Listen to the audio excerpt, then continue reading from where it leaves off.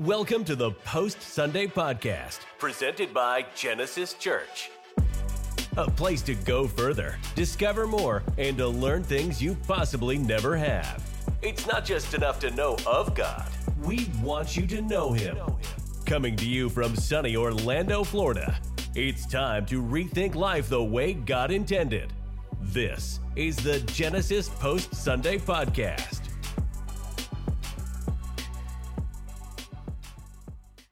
Welcome to today's episode of the Post Sunday Podcast.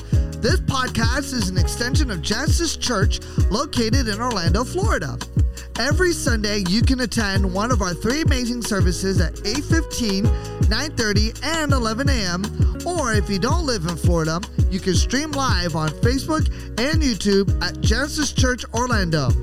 You can also watch on demand, and as always, follow us all week long on Instagram, YouTube, TikTok, and X at Post Sunday Podcast.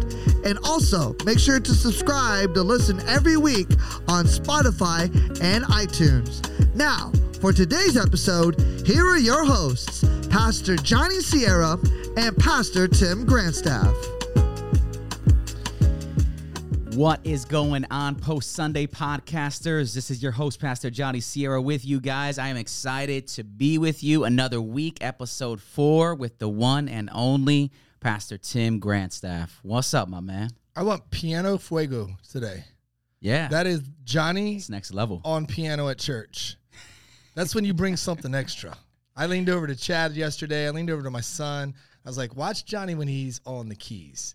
He's just a little, just more like, you're more comfortable. I don't know what it is. Yeah, that's my roots. That was the first that instrument Pentecostal I played. Johnny comes out. Oh my gosh. I Piano remember times, fuego. tell John, my father-in-law, he plays bass with us. We've been playing for over 20 years. And when I started doing the keys, I'm telling you, they're going from one song to the next, and you better be ready to go, or else you're getting left behind. It's like you have all the power in your fingertips. And Yep, you know it yep. in that moment. You're not at the mercy of anybody else. I can not at sense all. it. But you didn't play behind me the whole time. That's what I was did not, expecting. no, like the you- whole Pentecostal score, building yeah. up so I can start We gotta tapping work. my That feet, that jumping takes up and work, down. man. That takes work. That ain't happening. Even though I say that, it ain't happening. It ain't happening, man. Oh, man. I'm excited. I'm excited to be with you guys here today. Those that are with us on YouTube, those that are with us on Spotify, iTunes, thank you. Thank you for your support. Thank you for all that you guys are doing. We are not alone here, brother. This thing, I don't Live know. from the studio audience at the Genesis Ministry Center. We're about to have applause signs like here. We pretty have soon, had to dude. open up a room and pull a window back Oh, man. to allow our guests to view and see today. have to have that a- live on air red sign that we have Yes. in the hallway for everybody on staff to know we're Yep, recording yep. is going to be a That's a must. signal that we're live on air. That Let's is go. a must. We got to get a crowd cam out there. But we don't have a producer cam yet, so Alexis and Stanton won't like that. Hey, attention, people! Where is producer Stanton? We cannot find him. Alert. We don't know where he's Alert. at. People are like, I haven't heard Stanton for the whole month. Yeah, for the first month of 2024, Yeah. he can't be here, and he's dying. I talked to him last night. Yeah. He's like, I promise, next week, I'm back in track. Oh, so he's my up in Atlanta gosh, right yeah. now, so shout out to Stanton. We have producer Alexis in the house. She's been crushing We do it, though. need a producer cam and a crowd cam. Yes. So any sponsors out there that would love to get us some new cams, Let's go. So we don't have to Pastor ask Chad. will not- he will not provide Chad, anything. you want to approve for that budget us. item for us? What we can do is just get them. Listen, this first and foremost, if we need Chad to support what we're doing, we need people to buy merch ASAP. Yes. We need you to go to Chad and tell him that your favorite thing at Genesis is the Post Sunday Podcast. Please. No matter what. Just Please. grab him and be like, dude, we love this church. We Yeah. love everything. But that PSP, that thing just changes my life. Yeah. Just say it all the time when you grab him and just berate him with I it. mean, if you want to go further, and I think this will just go over the cup for him. I'm enjoying it more than service. Wait a second. Yeah. Me and you run a service. Yeah, I know. Me and you are the ones who run the That's his server. bread is but that's his bread and butter. Like you mentioned that. It's like, what? That's it. Yeah, we're just playing, keep overloading it, Yeah. bringing it his way. For sure. And if you want to sponsor us with some cameras, we got some places. We do, man. We do. But we are just super thankful, man, to have you guys joining us. Like I said earlier, man. If you get a chance, follow us. Instagram, YouTube, TikTok. We're on X as well. Post Sunday Podcast, at Post Sunday Podcast. You can find us there with that hashtag. But yeah, man, we definitely were excited. We're in episode 4 here now. And let me just say, man, I mean, last week was a right hook. This was a left hook. Like it's that combo punch sequence, you know? Yeah. that You're a lot of speaking a few boxers weeks. do. You can do the gut punch. Yes. Bring everybody to their knees. Yeah, I mean, about that? Chad maybe. Chad might do like an ear bite. That's it. Everybody this week when he's done preaching, be like, we love the PSP. Yeah, there you go. We can't wait for Johnny and Tim on Monday for the Chad, post. man, we're gonna be excited to have you on. It's gonna be so good. fantastic. No, it was like we said, it's kind of, everything is, we believe in adventure. Yeah. So all the parts connect. But rarely, Mr. Sequel, you did that last year, do we feel like we have 2 Sundays where they really are just completely intertwined? Yeah. And so like we said, this is like 1B to 1A last week. They both go together because we're asking still the ultimate question, can Jesus use me for something big? And the second part of that question for people that wrestle with that, because they will see God do something big in someone else's life, and their immediate thought will be, well, he plays favorites. And I'm not one of his favorites. Yeah. And if I can't be a favorite and I won't be a favorite, then I'm never going to be used for anything big for Jesus. And I don't want to use the word debunk, but we do want to bring a reality to that question, and we want to bring some truth behind it, because in essence, when you're searching, is my life significant? Does it have meaning? When I am dead and gone, is it going to have made an impact on people? We did the funeral service for Doug Ewan on Saturday, and the place was full. And you look around the room, and I took a picture, just a wide shot picture from the side for his wife, Gwen, and sent that because I wanted them to always remember this place is full of people that your husband, your father impacted in his life. And I've been to funerals where there's no one in the room but immediate family. Wow. And you're like, is there any impact outside of this that you had on anybody's life that would want to come speak? And you see that difference. And we all wrestle with that because everyone, as we said, time is undefeated. Yeah. Unless God returns, we will pass from this life. And we're going to wonder, was our time spent here worth it? Did it fulfill its purpose? And we believe it can. And we believe Jesus wants it to and wants you to. And therefore, we also want you to see how he can use you and the people he's looking for instead of using an excuse, well, he just plays favorites. And if you knew me, you knew my life, you knew my past, you knew what I struggle with, you knew what I go through, he would never look at me as one of his favorites to use. And that's what we want to kind of unpack here today a little bit more. Yeah, yeah. And when you think favorites, I mean, you kind of tend to bring the whole sibling thing, For me, I'm an older brother. You're an older brother. So, I mean, there isn't that, for those that are in the middle. But for, like, my situation, I have twins and then my third. And so that my daughter kind of gets stuck right in that middle. And I really sympathize with her because I can understand how either my son or my youngest can get the attention. And so it can cause those questions. So I'm very intentional about making sure that those doubts, right, don't really create in her her personality or who she becomes. And so today, like you mentioned, it's really, does God play favorites? We're stemming this out of Luke chapter 1, verse 26 through 45. And there's 2 key people that we're really honing in on, that we're going to dive deeper into some of the qualities of particularly why God chose them. Why did he choose Joseph? Why did he choose Mary? And how does that play in the question that we're ultimately asking?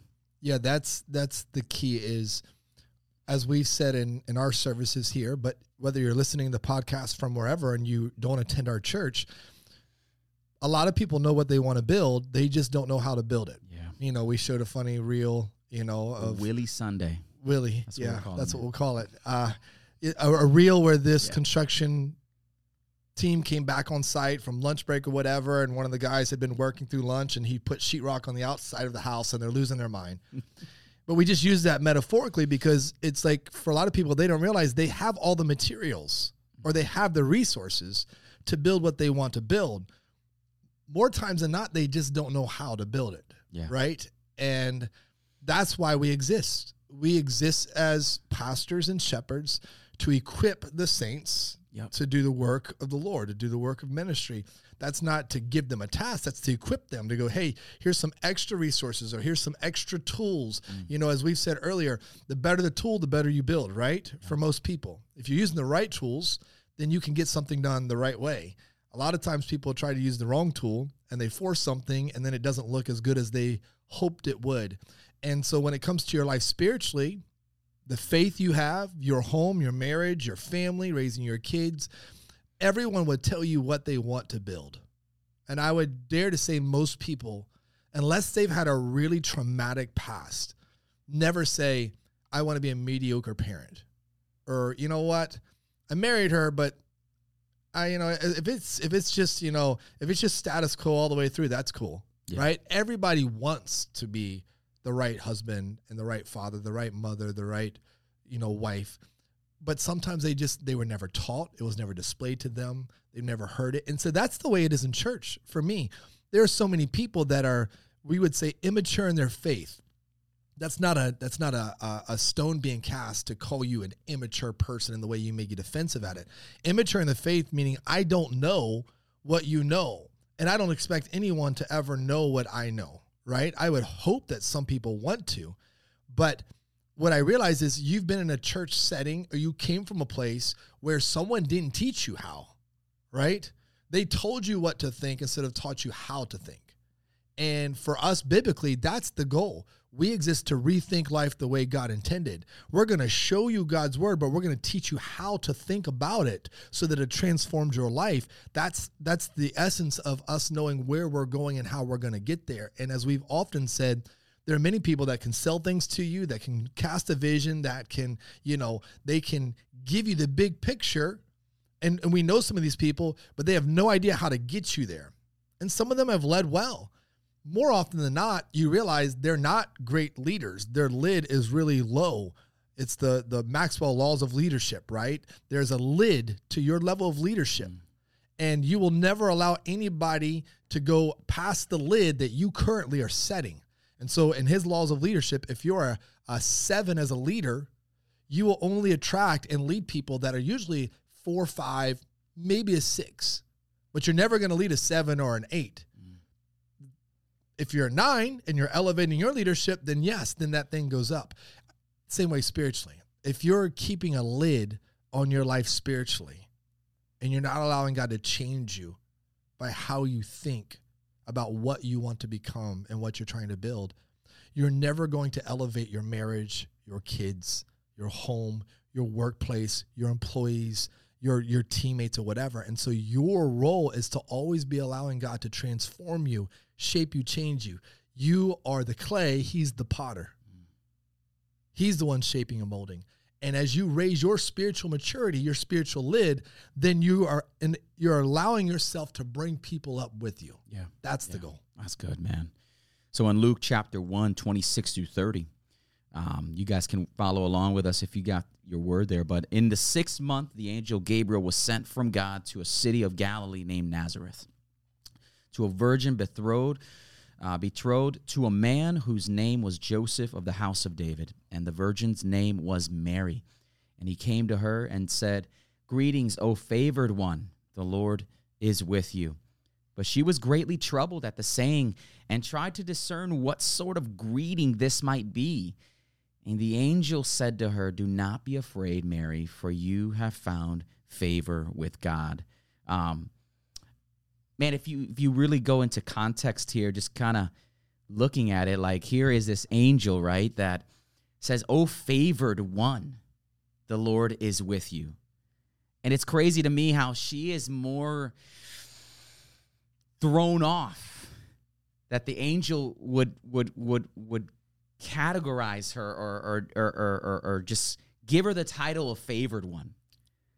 It's like she's almost like, do you not know who I am? Do you not know where I come from? Do you not know, my background? Do you not know my family? Do you not know my status? But here you are calling me favored one. Like, and it just it really hits to where she saw herself, right? And I there's so much beauty just within that, in how God really, man, just has a heart after people that are not looking to elevate themselves, right?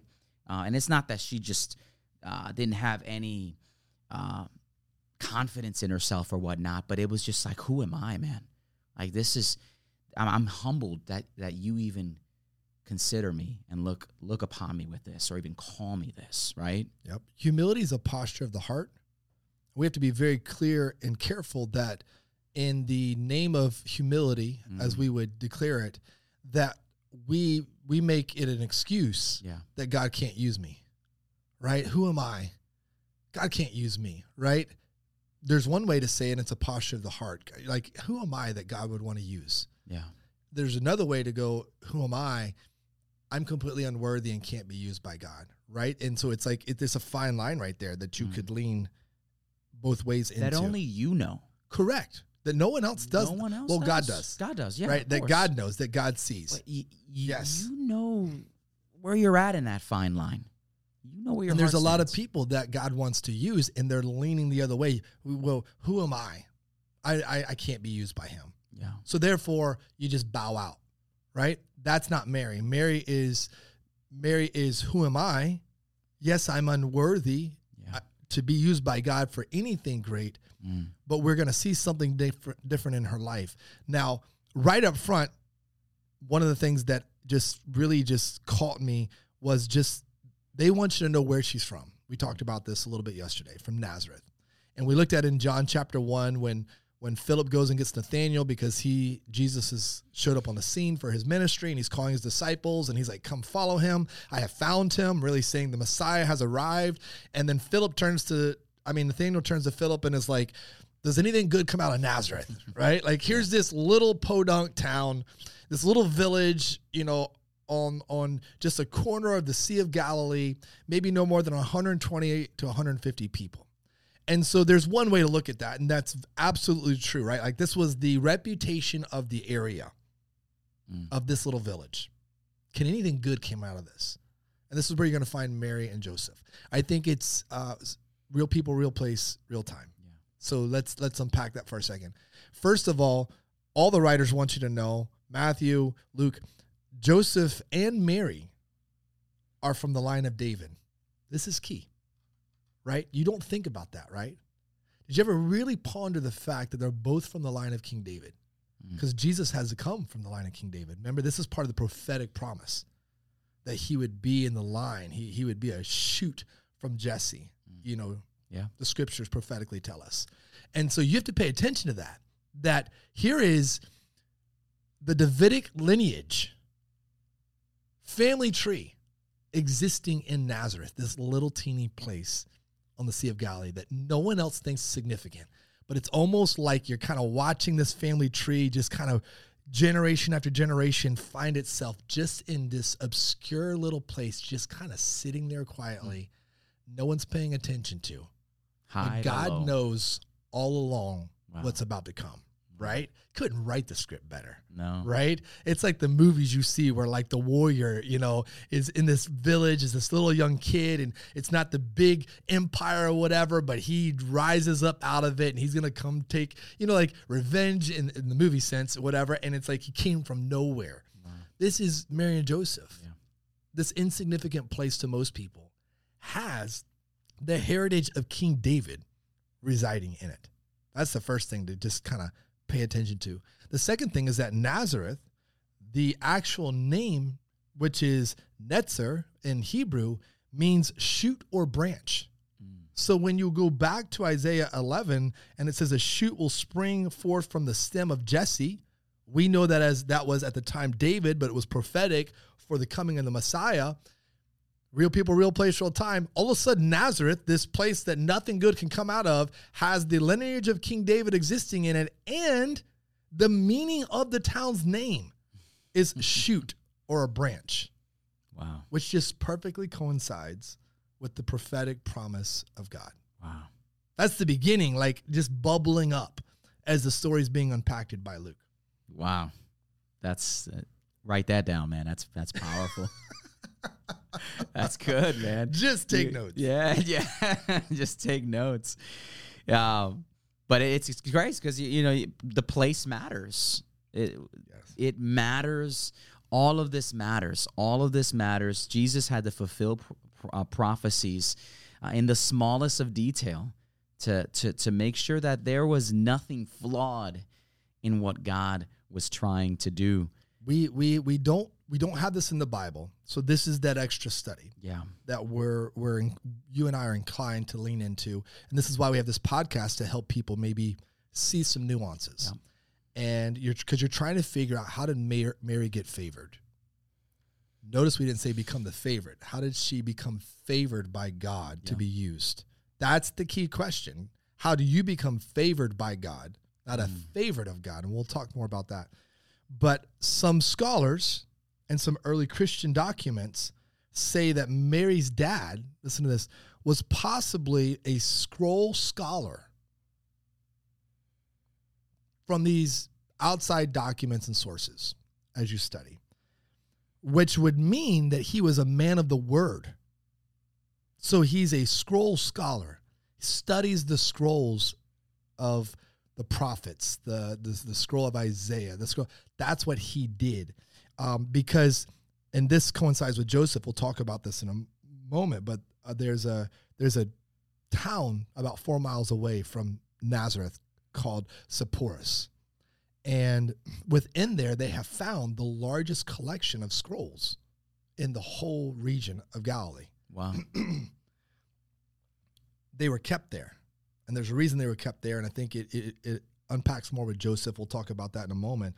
But what it would lend you to see is that Mary grew up in a home in the line of King David as a priest of Aaron, how that works, with a dad who studied the scrolls, which means inevitably to study the scrolls, you would also go to synagogue.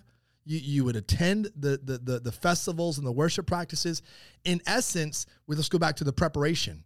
Mary is growing up in a very godly home where the most important things are elevated to the top priority.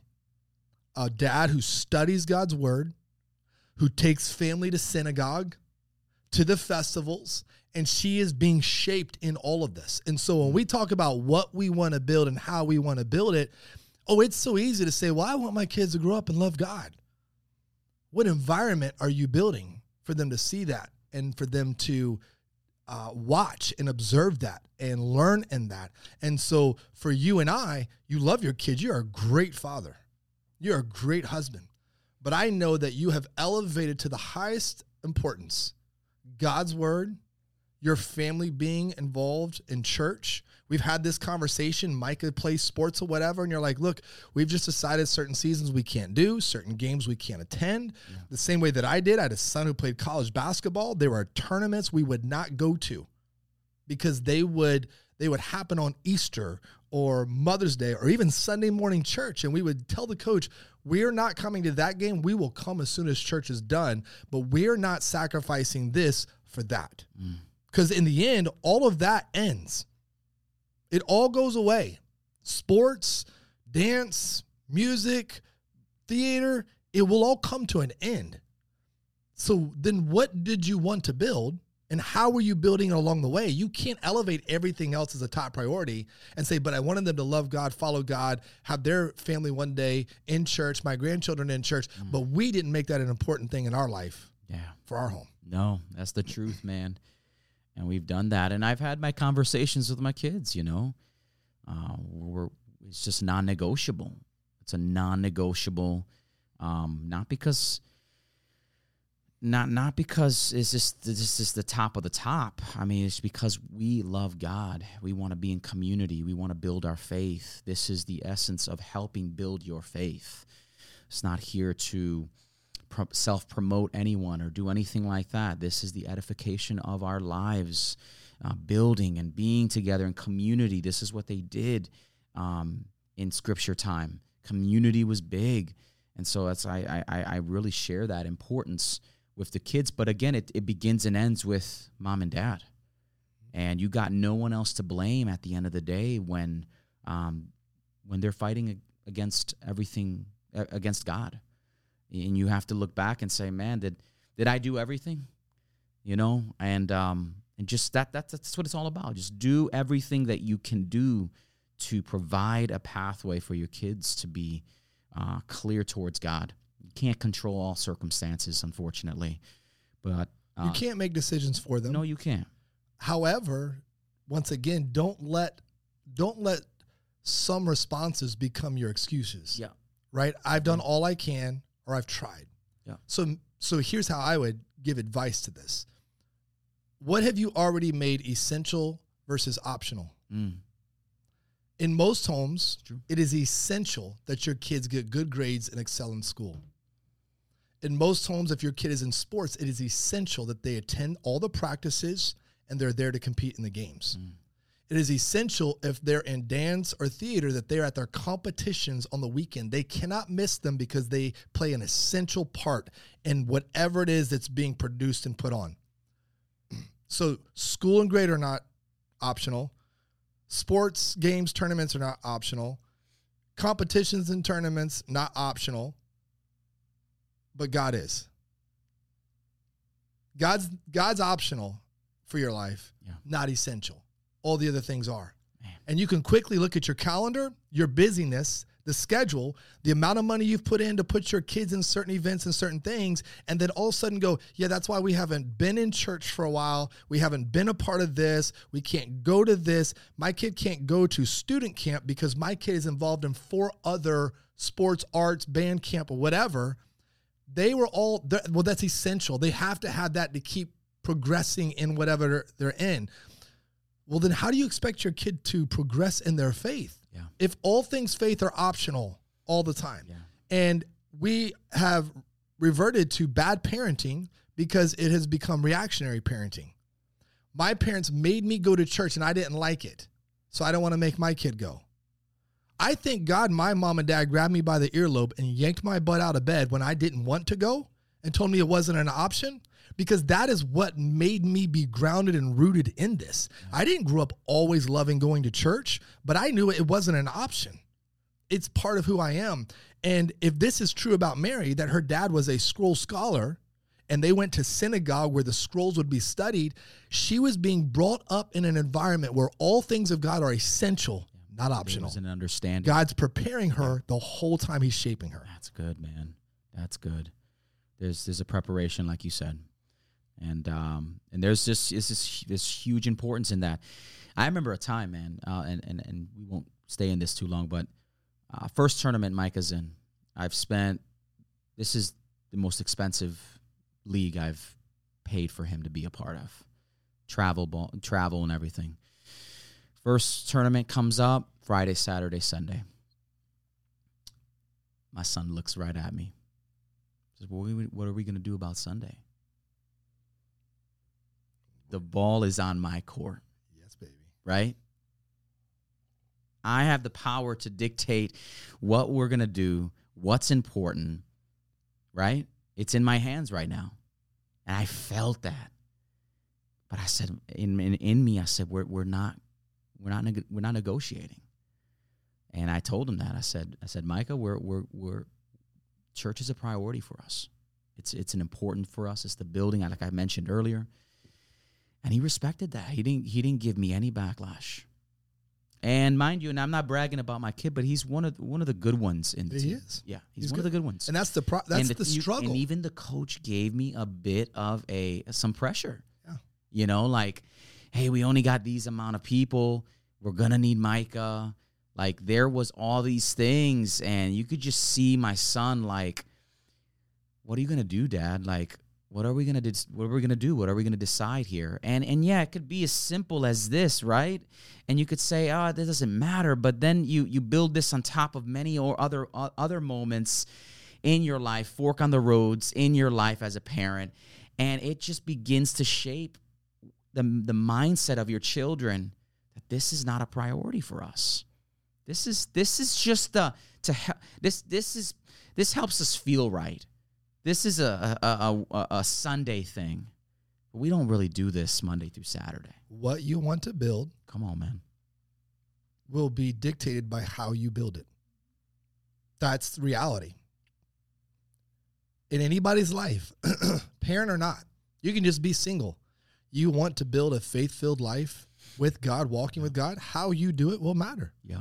And if the things of God are always optional, but everything else is essential, then you're not going to end up in the destination you're longing for. Yeah.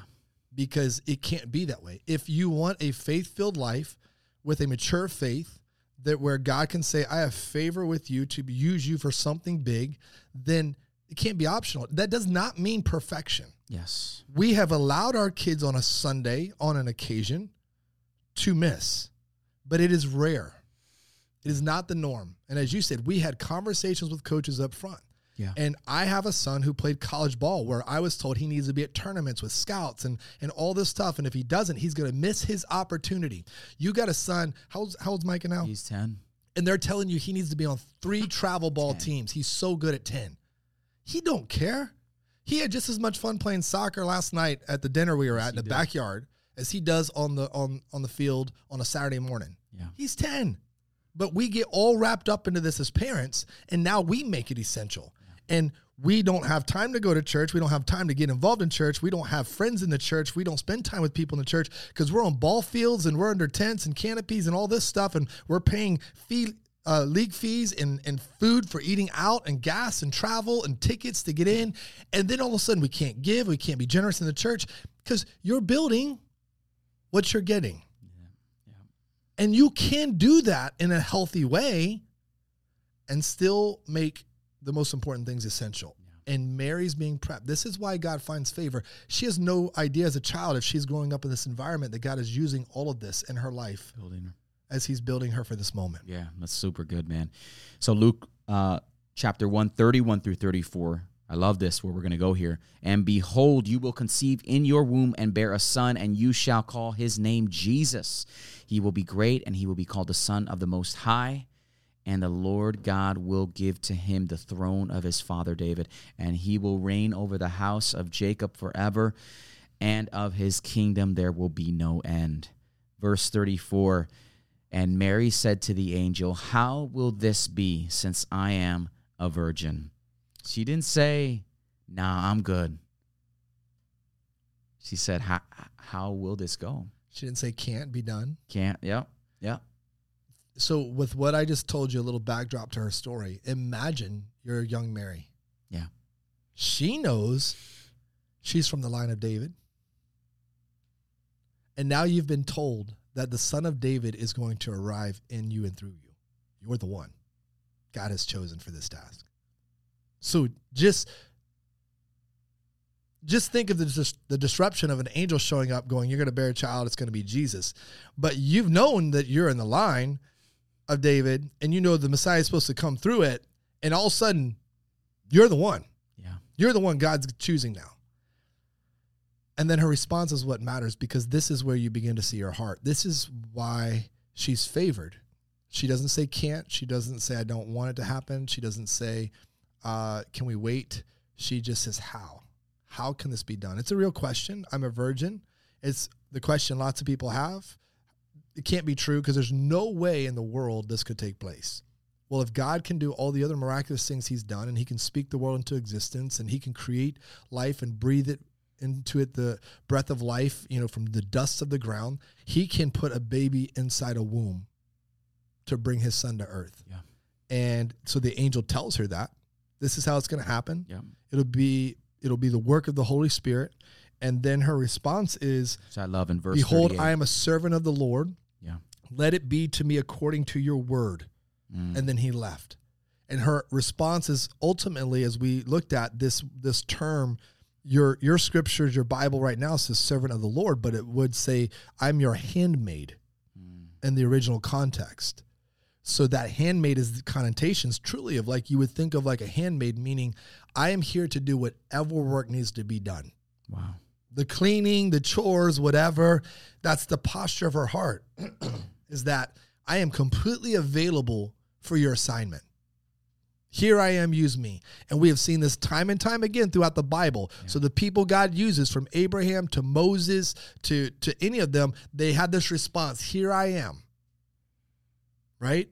And this is Mary doing the same thing. Here I am.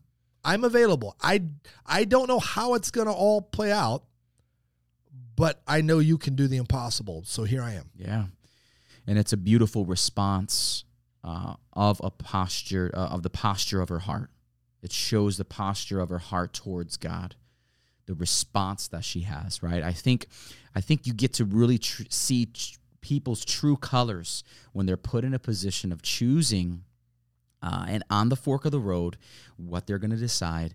It really reveals. Pressure reveals, right? And so here is this woman that says, I love what you're telling me, but I don't know if I can believe it, right? She has a choice to make. She can say, hey, I just don't want to be a part of this plan. I don't think it can. This can't be done. I don't believe it, right? She can make all these excuses, but the posture of her heart is, let it be so. Whatever you have said, right? Surrender. And it shows two things: a submissiveness to God's plan, right? And then it also goes a little further into how she would guard all the things of God in her life. As these things are going, she's not forgetting. And that was one thing in the Never-Ending Story last year that was so huge for us as we walk through Scripture is remember. Remember what I've done, right? God, time and time again, telling the Israelites, remember, don't forget the works that we've done. And a lot of the downfall of Israel, of the Israelites, was their lack of remembering God's faithfulness, which led to many That's why we things. Talked a few weeks ago about marinating on stuff, right? Yes. Because it's the reality is you're consuming new truths and new understanding. And if you don't let that sit in you and marinate and you guard it and you keep it, it's like the difference between, when you were in high school and we never studied for a test. It's like, Mom, you study for your test? Absolutely. And that meant at breakfast, either read the box of cereal because you didn't have a tablet back then, or read real quick what's going to be on the test. And all you're doing is reading to retain. Yes. So that you can dump the answers back on a paper and get out of class and hopefully see the right grade at the top of the paper. That's what people do with God's word, unfortunately. Wow. They read real quick something so that they feel good for the moment that I did a religious task that God would be pleased with. But they can't retain it. And there's something about Mary guarding the work of God in her life. So we reference Luke chapter 2, verse 19, when the shepherds had come over, told her everything that they had seen. And it says, but Mary treasured up all these things and pondering them in her heart. We see that word pondering and we're like, oh, she just was like, that's a good thought. Yeah. No, it was this idea of guarding it and treasuring it forever. The work of God in my life. And so that's how we want you to approach the scriptures. So some people have to, we've heard them, listen to this podcast over and over again. Some people are taking this podcast and they're doing small group discussions with it because they have to take what they've learned and then unpack it again so that they can retain the information, but hold on to it and let it marinate in them. Yeah. I literally just got a text this morning from a guy who goes to our church and he's under the weather, and he has a friend, doesn't attend our church, that said, I just listened to episode 3. It was amazing. Love what those guys are doing. He said he's doing a small group and using the podcast as their content. Let's go. That's amazing. Yeah. That is the response of Mary, right? Like, who am I that this podcast could do something like that, right? Yeah. However, I love that someone's taking the step to take this and go, let's unpack it again. Yeah. That's how you're going to treasure this up and remember it. I don't expect everyone to remember that Nazareth was this Hebrew meaning for shoot and branch. And then, maybe her dad was a scroll scholar and what that meant in this city 4 miles away. Yeah, that's me spending my whole life in a study adventure with God where I can do that. But guess what? I've learned this weeks ago before I'm spitting it out now because I'm learning it new. And I can't just turn around and go, hey, I heard this. Let me tell it to you, but I don't know what that means for me. Yeah. It's got to sit in me. And Mary was letting the work of God sit in her. This is who she is. This is why she's favored. And so when we talked about the third characteristic being she walked lowly before God, and we said that word lowly is this true humble surrender. It's not she felt lower than, she felt less than. She's from this town, Nazareth, that nothing can come out of. She had this spirit that God said, I can use that for something good. Yeah. And that's the same thing we see with King David. It should be this brother. It should be that brother. Sorry. And they say, what do they say? God doesn't look at the outward appearance like man does. He looks at the heart. Yeah. And he's been watching the heart of this young woman all along, being brought up in a godly home and in a town that most people thought was insignificant. He goes, but I'm going to use her for something significant and mighty. And then she sings this song of praise. And the problem with the song is that we don't see she is giving God all the glory, giving him all the glory for it. Somehow, let's just be honest, in the Catholic faith, they have taken this song of the Magnificat of Mary, and they have elevated Mary almost as if she's seated beside Jesus. And so they pray to her and they almost worship her. And she, in essence, in this song is going, no. I'm just a humble person who's amazed that God used me. He gets all the glory for what he has done, not me. They will call me blessed for generations doesn't mean you elevate her and you now offer blessings to her instead of to God. It means I'm blessed forever to play a part in this story. That's the lowly spirit of Mary. So she was not a favorite of God, but she was favored by God because this is how she walked with him. Yeah. That's great, man. And so those are the three things in Mary: submissive to the plan of God, careful to guard all the working details of God, and walked lowly before God, staying humble. Listen, we're not here to say that you need to be poor to be humble. You need to be, vice versa. What really matters here is the posture of your heart and where you are at. The one thing man cannot see, that is what concerns God, right? Yes. It's important to him. And so we run into the other person in the story, Joseph. And we've known him to be a carpenter, right? But you mentioned something on Sunday that was real good about his title and his importance. Yeah, so you just said you don't have to be poor to be used by God. We don't know for sure.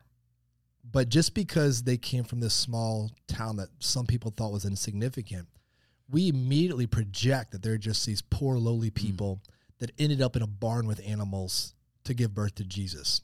And that's because we've allowed Hallmark and on all the movies and cards to dictate our picture of Christmas. The reality to the story, and I'm not against all of that because it helps you remember, but let's try to focus on the real picture, is that Joseph is a carpenter, but the word carpenter in the Hebrew language is the word tekton, which also means stonemason or stone carver. And many more scholars believe that he was more of a stonemason and a stone carver than he was, as you would think, a woodworking carpenter, right? There wasn't a lot of trees in the region, but there was a lot of stone and a lot of things being built. And so if that's the case, then this is where you see, like in anybody's life, how does this man and this woman meet each other? How did Mary and Joseph meet each other? Yeah. Well, this area, 4 miles away, Sepphoris, by Herod Antipas, he made the capital of Galilee. He was the governor in charge of the area. And he looked at this place about 4 miles from Nazareth as the ornament of the Galilee. So he wanted it to be lavish. He wanted it to be spectacular. So therefore it had to have stone columns and just the statues and all of that stuff. And if this is the case, then this is where Joseph possibly gets the title, the carpenter. Not a carpenter, not one of the carpenters, but the carpenter. He has a reputation for the work he does. Therefore, he very possibly also maybe wasn't fully wealthy, but he had money. He had resources. Because I read one scholar saying, think of this reality. God is very clear in his word that to those whom he gives and they're responsible with it, he gives more. Well, if God is going to look at Mary and Joseph and say, you're going to be the earthly parents of my son, then whatever he had given them to be responsible with, they obviously proved they were responsible in how they stewarded it. And he says, well, then I can give you maybe this giant task to parent my one and only son here on earth. Think of it in that terms. Yeah. So his job and what he's doing, his responsibility as the carpenter, has a resounding reality that he had a reputation for being really good at what he did. Wow. So everyone knows him. They not only know his work by his hand, they also know his reputation as a man of God. And when you put those two together, so here's the thing. If Mary's dad is a scroll scholar and you find the scrolls in this city, and Joseph is a carpenter, a tecton, a masonry carpenter in this city, then that's probably also where they met. Her parents watched him do his work faithfully, saw his reputation as a man of God, because they're the ones that are going to help form the contract in the union. And therefore, he knew her dad was a man of God's word, and that was in their home. And yeah, I want to come into a contract in a union with this woman. Wow. Yeah, that's good. That's a good backdrop to that, man. Because if you can easily miss it, you can easily miss that, right? Just the THE, the carpenter. So when the angel comes and says she's going to have a child, or he finds out, first of all, before the angel comes, when it says that Joseph, being a just man, unwilling to put her to shame, resolved to divorce her quietly. That's because is in Matthew 1, 18 and 19. Thank you for that. Yeah. We're in Matthew because that gives us the backdrop to the life of Joseph. Just like in Mary, we're seeing her heart, we're seeing the heart of Joseph. He is a just man. He is a righteous man. He is a fair man. The Hebrew word has all these connotations of accurate, impartial, restoring, clearing, and cleansing of self-moral or immorality, all these things. Like, this is his life and his reputation. People know him by, and therefore he can do the easy thing. He can shame her publicly. He can make her a disgrace to the community because she's with child that's not his, but he's a man of God and he sees it differently. So he handles it differently. And he walks right with God. That, when people are like, righteous, what does that mean? I literally tell them, just simplify it. Yes, it has a lot of layers, so I'm not trying to overly simplify it, but take the word righteous and just insert right with God. Those that were righteous were right with God. So the scriptures tells us Noah, Abraham, John the Baptist, Joseph, all these people that God used significantly in his story for big things, they were all called righteous. We see this in the scriptures. They all walked right with God. Not perfect. Doesn't mean they didn't have sin, but they chose the path to walk right with God, not the path they wanted to go figure out curiously for themselves. Yeah. And we see that also in display, Matthew chapter 1, 20 through 24, where now the angel of the Lord comes to Joseph in a dream, speaks to him. And I love Joseph's response in verse 24. When Joseph woke from his sleep, he did as the angel of the Lord commanded him. He took his wife. There's obedience. Yeah. That's a layer of righteousness. Is not only hear what I'm saying, is do what I'm saying, right? And so that's a huge importance. So Joseph walked right with God because there was just a sensitivity before God. There was an obedient heart before God. Secondly, Joseph was quick, again, coming off of this, quick to obey God. There wasn't reluctancy. Once he woke from this sleep, there was an immediate sense in his heart, I'm doing this. This is the decision I'm making. I'm not going to sit and just sit with this and try to make up my own reasoning behind it. I am going to obey what has been given to me. And so that's a beautiful thing. And that's what godly men do. They take what God has commanded over them. They do what they can with what they have, but they do it right before God.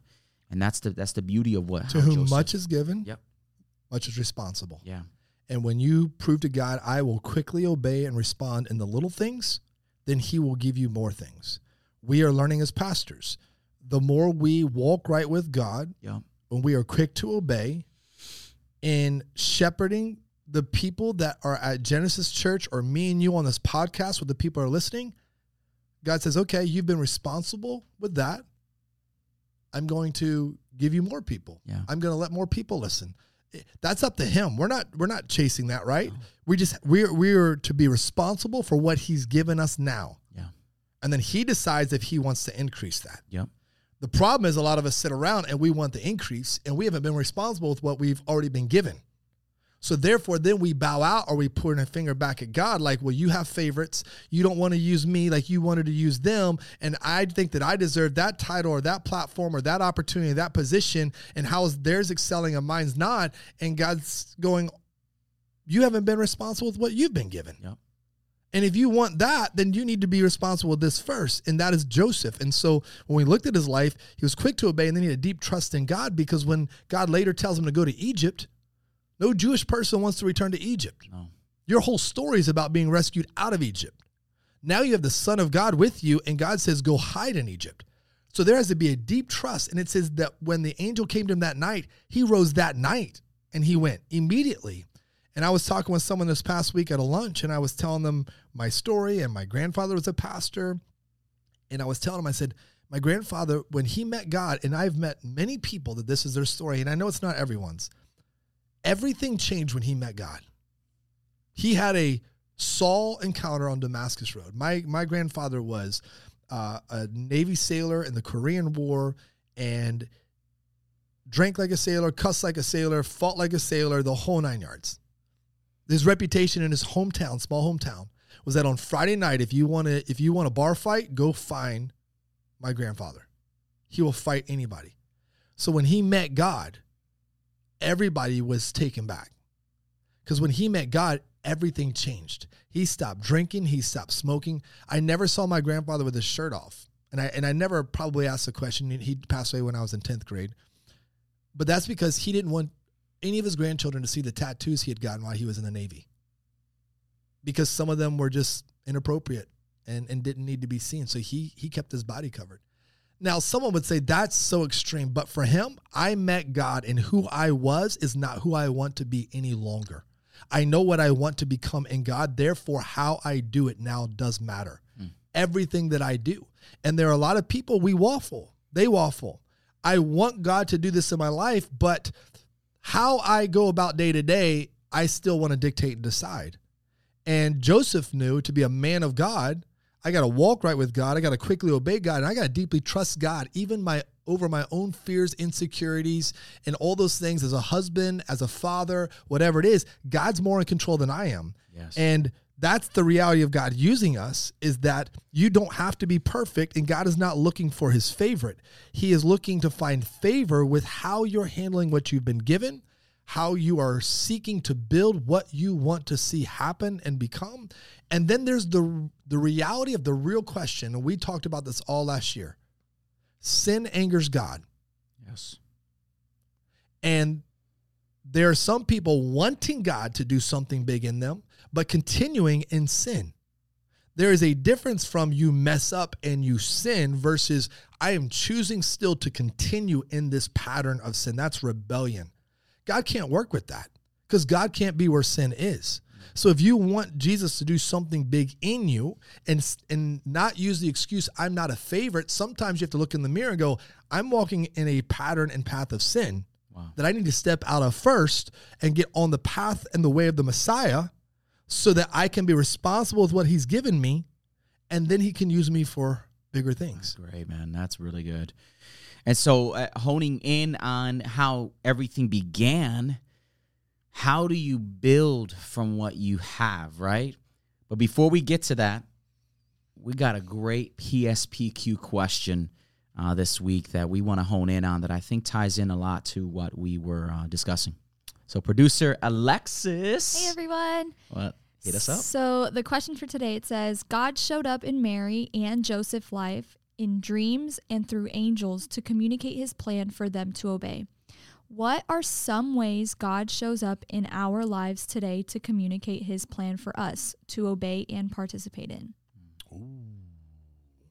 That is good. You want me to swing first? The honors, yeah. I had it last week. So what I would say is this. As we have said all last year in the first season of the pod and the never-ending story at Genesis, is that we have to be careful that we don't realize that there is a message, a mission, and then God does the miracle. Yeah. What we want is the miracle when we're looking for God to work. And therefore, the same way I think applies when we want God to speak to us. Well, you spoke to them by sending an angel. So I need an angel to come declare it to me. Or I don't know if you're speaking to me. Yeah. Right? God can work and move how he wants. Remember, though, he's the author of the story. He decides we don't, how he wants to communicate with us. Yeah. However, yes, he brought an angel to Mary and Joseph, just the same way he parted the Red Sea with Moses. It is this over-the-top moment where God interjects himself into our realm to declare what he's about to do. Yeah. When he does that and how he does that is totally up to him.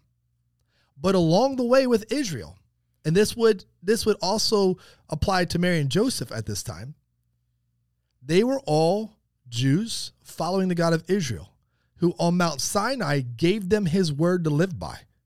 So he said, I'm going to give my words to you. They're going to be written down, all the commandments that I want you to do, the way that I want you to follow me, and I want you to live in them. Yeah. So he didn't just speak out of the mountain in fire, because that's what someone's looking for. He also had his written word given to them. And there are many people that want to have the angel show up and negate God's written word already given to them. That's a danger. Yeah. Right? Equally, God speaks through people. All through the Old Testament, he spoke through his prophets. He gave them the message to speak to the people. I'm amazed at how many people want a prophetic word from God, but if I was to give them the prophetic word for their life, they would completely reject it and fight it because they would not receive it. You know how this is. People have stuff going on in their life. We're pastoring and shepherding them, and we know as soon as I tell you, you're doing this wrong, you're just going to get mad and leave. Right? So we have to be careful of what we want versus what God wants to do. God speaks to his word. God speaks to people. And then God speaks miraculously. And I've had all of them happen in my life. All of them. The miraculous, 3 times in my whole life. So when people are like, 3, that's it. And I can tell you every instance, we don't have time to here today unpack it, that I would say God miraculously did something to speak to me. 3 times. I'm 46. That's it. The rest of the time he speaks to me daily through his word, and he speaks to me through other godly people. Yeah. Told my son the other day, I said, you are surrounded by a council of godly people. Make sure your ears are open to listen to how God is speaking through them to you. That's good, man. Stop listening to TikTok. Stop scrolling on Instagram for inspiration. Stop chasing a YouTube video of someone you don't know for a prophetic word. And stop sitting around going, until you show up as an angel that blinds me and knocks me to my feet, I'm not going to hear you speak to me. Preach it, preacher. Let's go, man. That's good. It's not this formula, man. You know, I think we just get wrapped up, man, like 1 + 1, it's got to equal 2, right? And it just doesn't, you know, and that's the thing. Like, God is the author and dictator of how this thing goes. He decides how this whole situation in your life is going to unfold, and you better just believe and know that he has the good in mind for you in your life. You have to be ready to receive. That's it. Yeah. Am I ready to receive it? Whenever and however it comes.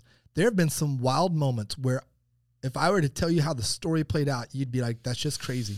Yeah. That's just, that person speaking to you, that couldn't have been God. They probably were just high on something. They'd smoked too much and they just started spitting stuff at you. And I would tell you that in the moment, I've had God go, pay attention to what's being said to you right now. Yeah. From a total stranger on the street. And I've had to step back and then drive down the road and go, all right, God, if that was you, then continue to confirm it and let me know that, because my humanness wants to reject it, right? I have to be ready. The scriptures say that you might be entertaining angels, right? Have I entertained an angel in my lifetime? I have no idea, but I better be aware that I might have. Yeah. I might have had an encounter with one and didn't know it. So am I ready to receive it? Dude, for me, it's don't get caught up so much as to when, but get caught up with how will I respond when that time comes, right? Because it will. There's moments in our life, God is speaking, God is moving, God wants to do something. Focus more on how will the posture of my heart be when he does speak to me. When I sense my heart rate just bouncing out of my chest, my heart is just bouncing out of my chest, how am I going to respond to that? What will the posture of my heart be when he is speaking to me? Do this, when I'm clearly knowing that there's this conviction, or there's this peace, or there's something happening within me that God is just affirming. How will my response be, right? And so that leads us a little bit into how to build this whole thing, right? Yeah, this is like the let's go moment, right? Let's go. This is our new segment of 2024. Let's go moment. Let's go. We need the audience to be in the background. Let's go, let's go.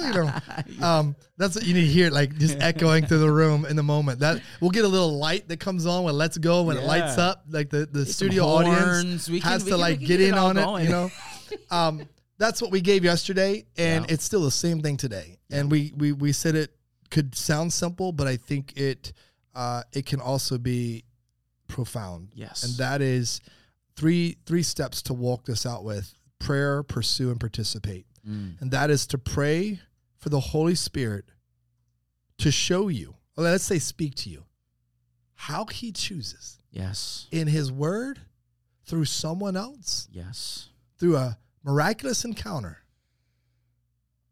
with the area of your life that is not right with God, because we're going to pursue righteousness. Yep. Right? So to do that, you have to pray first. What area is not righteous, is not right with God? And I would say that could be on a major scale. There are people in the wrong relationship. Their relationship between them and their significant other is not righteous, is not right with God, and it needs to end now. That's a big step. That is huge. It could also be really small. It could be, I'm used to watching this show or this series, and this show and this series does not lead me on a path that is right with God, and I need to stop watching these episodes. Okay? Yeah. So it can be on both ends. Then it was pursue. What thing is keeping me from spending time with God? The Word of God says, seek first the kingdom of God and his righteousness, and then all these things will be added. So what's stopping it? What in your schedule? What in your, hey, you know what? I just wish I'm not a morning person. That's because you probably go to bed too late doing something you don't have to be doing. So go to bed earlier so you'll get up earlier. Like, we're just going to eliminate all the excuses, right? Well, when I get up in the morning, I got this going on, that going on. Good. Get up 20 minutes earlier or whatever and start your day with prayer and begin reading the Word of God. I got this going on. My kids are here. We already talked about that. What you want to build will be dictated by how you attempt to build it. So you may need to eliminate something out of your schedule. Look at your kid who is 9 years old and say, for the springtime, we're not going to be involved in anything. Guarantee you your kid is not going to come back and go, my life is over. We're going to create some margin in our life. That's good. So that we can reincorporate the most important things. And then participate. Faith without works is dead. What part of your life today does God want you to display obedience in? And so it can be you're alone, you're getting ready to watch that thing or click on that thing, and God says, that's the thing I want first. And you put the remote down, or you walk away and you go spend time with God, or you do something else and you fill that space with something other than, but it could be an encounter with someone. You could be ticked off at a place, and God says, I've been talking to you about being gentle and kind, fruits of the Spirit. And right now, how you respond to this person is going to matter. And I want you to participate in how you are obedient to me. However he works. Pray, pursue, and participate. That's good, man. That is super good. Couple nuggets on each one, just real quick before we wrap up. I just wanted, when I think of prayer, right? It's an honest time of communication between you and God. But we find ourselves mostly being the ones doing the more communication. So in your prayer, I want to challenge you guys to really begin your prayer just breathing. Just take some time. Listen. Right? Prayer is a communication. It's a two-way street here. When are we really hearing God's voice if we're not listening? Listen. Just pause, bro. That is, I'm telling you right now, 2024, that's been a discipline for me. Because I can do the talking, I can do the mouthing, I can do everything, and I get nothing out of it but just a Christmas list-like prayer of things that I want. It's like, God, I'm here. I'm going to be still. I'm pausing my fast-paced life to be right here, present in the moment. I'm grabbing a lot of that through Homer. Okay. He's great, man. And secondly, man, I read this. It was funny. Not funny, but I just thought it was significant. Some things don't need prayer. They need discipline. Yes. God already told you what to do. Let's go. Right? So not everything has to be a revelation, but a reminder for you to continue to pursue and press on the things of God. You need discipline. Discipline, man. Mary and Joseph were disciplined. Yes. God saw that in them before he showed up with an angel to give them a message. Yeah. Why? Because they were disciplined in their reputation and their walk with God, from the way that they were raised, in the town that they were in. They lived by the word of God. Therefore, God said, I can use you and I can do something significant with you. And we have God's word, and we're to be disciplined to it. And instead, we just sit around waiting for this utopian moment for the clouds to peel back and God to speak in this big Charlton Heston voice and give us our marching orders. And he's like, I've been giving them to you. Start there. Be responsible with little, and then I'll increase it. That's good, man.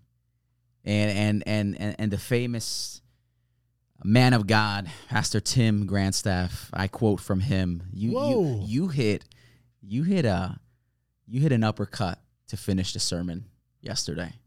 Come on. You said God doesn't choose favorites, but he does show favor to those who are faithful. That's you, bro. That's God. That's right. God gave me that. That's good. That's God. God gave me that. I'm hearing today. I'm here because I'm just regurgitating all of this, and I listened 3 times on a Sunday the sermon, So and then I'm listening a 4th time as I'm working out, and I'm like, dude, you could have started with that, right? Like you just left this exclamation point. What would you call that type of moment, right? Like the best for last type of thing, man. But it was just so good. God doesn't choose favorites, but he does show favor to those who are faithful.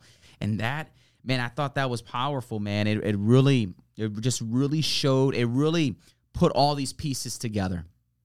Because does God choose favorites? He can if he wants. If he wants to. He's God. He can do whatever he wants. But I will tell you who he does most likely choose, right, is the faithful. Yep. Faithful at heart. Yep. Faithful at heart. And I thought that was just, it was just amazing, man. Everybody in the Bible messed up. Yeah. So there's no one in the story of God that we read of, obviously outside of Jesus, that didn't mess up. Yeah. But they were more faithful than they were down the wrong path. Yeah. And that's why we're in the way of the Messiah. It's a path. It's a path we're going to walk. It's good. The scripture's clear. This path is narrow. And there's a broader one that's a whole lot easier. But that way will lead to destruction. Yeah. And so we're going to get everybody on the right path to understand that what you want to build will be dictated by how you build it. That's good, man. That's good. That is episode 4 for you guys. Wow. This season is wrecking me, and I'm loving it, and it's great. And I hope it's doing the same for you in just really elevating and taking you to the next level in your faith and your growth.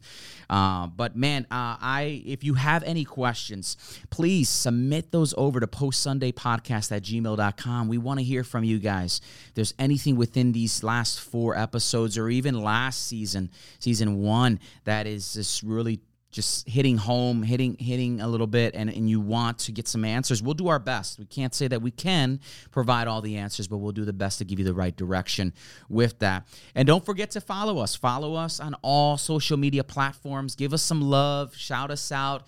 We'll definitely be reposting all that stuff, but we just want to be in community with you guys and continue to share all that God is doing here in the pod. But yeah, man, we're excited. We hope that you have been blessed. We hope that this has been great. We're also going to be on YouTube as well, so you can check us out on YouTube. If that's the way that you love to learn and grow, you can be there. Hit the notification tab. Every time we get a video out there, you'll be informed on what we have out. But man, it's a pleasure to be with you guys. We're growing. God is doing amazing things, and we can't wait to be with you guys next week as we continue on the Way of the Messiah, episode 5. Until then, grace and peace. Thanks for listening to the Post Sunday Podcast, presented by Genesis Church. A place to go further, discover more, and to learn things you possibly never have. Be sure to follow us on Instagram, Facebook, and YouTube at Genesis Church Orlando and at Post Sunday Podcast. Till next time, grace and peace to all of you.